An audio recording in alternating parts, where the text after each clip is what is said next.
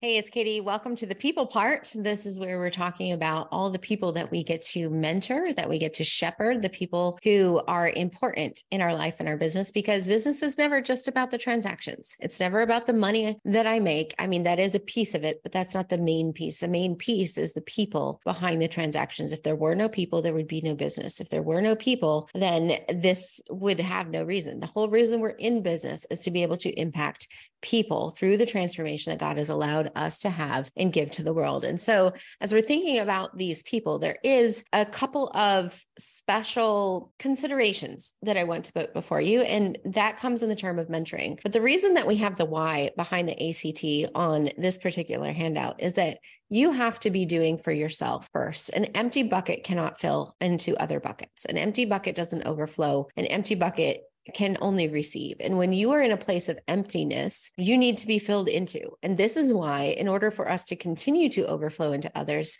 we as coaches, as leaders, as CEOs need to surround ourselves with people who can pour into us as well. We're always being called on to give out to others. That is part of who we are. That is part of servant leadership. That is part of showing up and doing what we were called to do in the world. However, we also need to be cognizant of the fact that we need to be poured into as well, that we need to be sure that we're being taken care of in our needs so that we can play at our best and be able to do what we've been called to do. And so when we look at the ACT, the actions of mentoring our people, we are looking at how do I mentor the three different people in my business. And as a CEO, you have an audience, which is the A, you have clients, which is the C, and you have team, which is the T.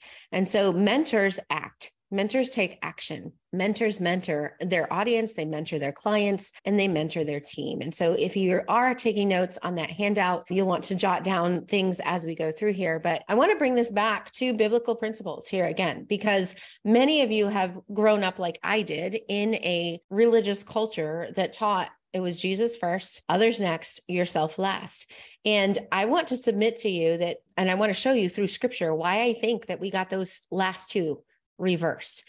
Because if you look at Matthew chapter 22 and you look at the verses 36, 37, 38, 39, there at the end of the chapter, the Pharisees are coming to Jesus and they're questioning Jesus and they're actually trying to catch him in something that he is saying wrong. And he is very aware of this and he's very aware of what he's saying and he would not have misspoken here. And so I want you to listen to what this says. Listen as if it's the first time you've ever heard this and let the word speak truth to your heart. They said, Master, what is the greatest commandment of the law? Matthew 22, starting in verse 36. Jesus said to him, love the Lord your God with all your heart and all your soul and with all your mind. For this is the first great commandment. But then he says, the second one is like unto it. You shall love your neighbor as yourself. And on those two commandments hang all the law and the prophets. Love your neighbor as yourself. Love your neighbor the same way you do yourself. Love your neighbor as much as you love yourself. And I'm not preaching self-love in the selfish, egotistical way here, because first off, we're to love our God. And I believe if we're loving our God with a full heart, the way that he says to love him, then that rules out the selfishness. It is so hard to be selfish and to be prideful and to be arrogant and all-consuming about yourself when you're walking in a true relationship and loving your God. But when he says love your neighbor as yourself, he is indicating that you must love yourself. You've got to take care of you if you're going to have the same care for the people in your life. If you're going to love others as you love yourself, you've got to take as good a care of them as you take care of you. And if a lot of us take way better care of others than we do of ourselves, and that's why we get burnt out. That's why we get to those hard places in our life when we have no one to reach out to when we're hurting or we're stuck or we're in pain, because we have not put time into treating ourselves with the same care that we treat to others. So love God, number one. Love yourself, take care of yourself so that you've got it in you to pour out into the others in your life. And so that command reaches into our business. It reaches into the way that we love on our clients. It reaches into the kindness with which you or your team respond to social media comments. This is your audience piece. It goes into your customer service. It goes into not being frustrated when you're answering those social media comments or when you're answering the emails. It goes into speaking the truth with kindness, no matter who it is that you're talking to. It goes into answering judgments with kindness. It goes into showing the love of Christ to if I'm walking with God, if I'm loving him, then the love that comes from him is going to flow through me to my audience. And I'm going to mentor them. I'm going to let them see Jesus in me. I'm going to show them the love of God that they may not see from anyone else in the world. How do I do that in my business? It's going to look different for you than it does for me, than it does for the next person, because God has called each of us to different ways.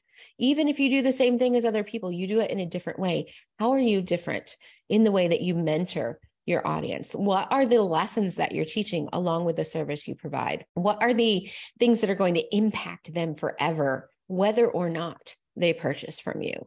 Those are the kinds of things that we want to consider. And you may need to just turn off the video and stop and pray or think about this for a little bit. How could we do a better job of mentoring our audience, of having an impact for them, for the kingdom? Then number 2 is your clients. And we've talked about this a lot in terms of your Vaso offer. If you didn't see that, go back and watch that session.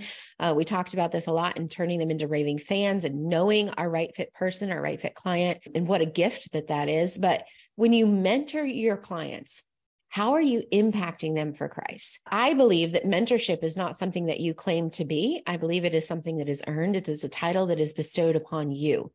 I can claim to be a coach, but only someone else can call me a mentor.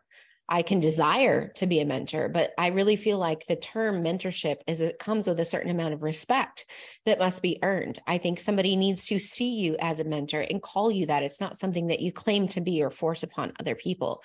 And I don't believe that you sell mentorship either. I believe that is something that comes from a relationship of mutual trust and is earned. And so as you mentor your clients, how are you going to leave them better at the end of this? That should be the goal of every conversation is, Lord, what is my responsibility in this interaction?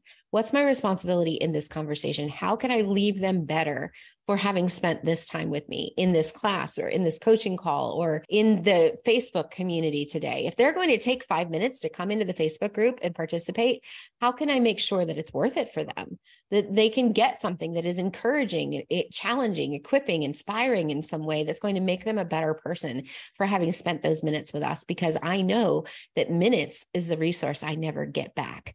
I cannot recreate more minutes in anyone's life, least of all mine. How do I make this impactful in this time that I have to engage? And then with your team. And it's last here just because of the ACT acronym, but perhaps it should be first. Maybe your team should be first before even your audience or your clients, because your team becomes the extension of yourself. It's not always Katie engaging on social media. Sometimes it's my team interacting on my behalf. It's not always me answering every email like it was back at the beginning, because God has blessed us to be able to grow to the point that I don't have to do all of those things now. I can focus on the teaching and the vision, the marketing planning, and things that are bigger, impactful for the time with this. And I entrust my people to be able to do those activities on my behalf, to converse and to communicate and to bless on my behalf. I have to mentor my team. They don't just come in and get to do whatever they think is best. They come in and they get taught. People like us do things like this. This is the culture that we have within our team that then we want to extend within our community and to our audience and to the other people that we're able to reach through our marketing. And so when you're mentoring your team, you are really teaching culture. You can hire for culture. That's the most important. Skills can be taught, but culture is most important. And so if you can find people that are like-minded, that have the similar core values, that believe in the mission, that believe in the cause, that can really get excited about what they see God doing through your business, that's the kind of team you want. And you want to mentor them to be their best person. Someone who is happy at work is going to do better work.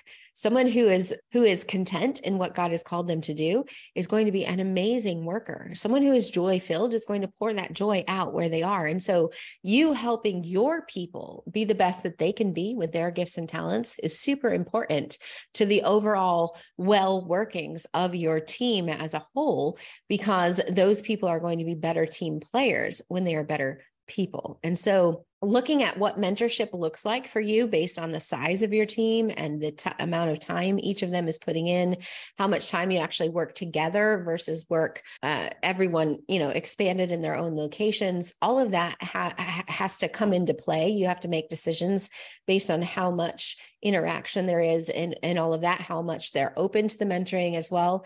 But I think it's something important to do, and to recognize that mentoring doesn't always mean I'm coaching or counseling.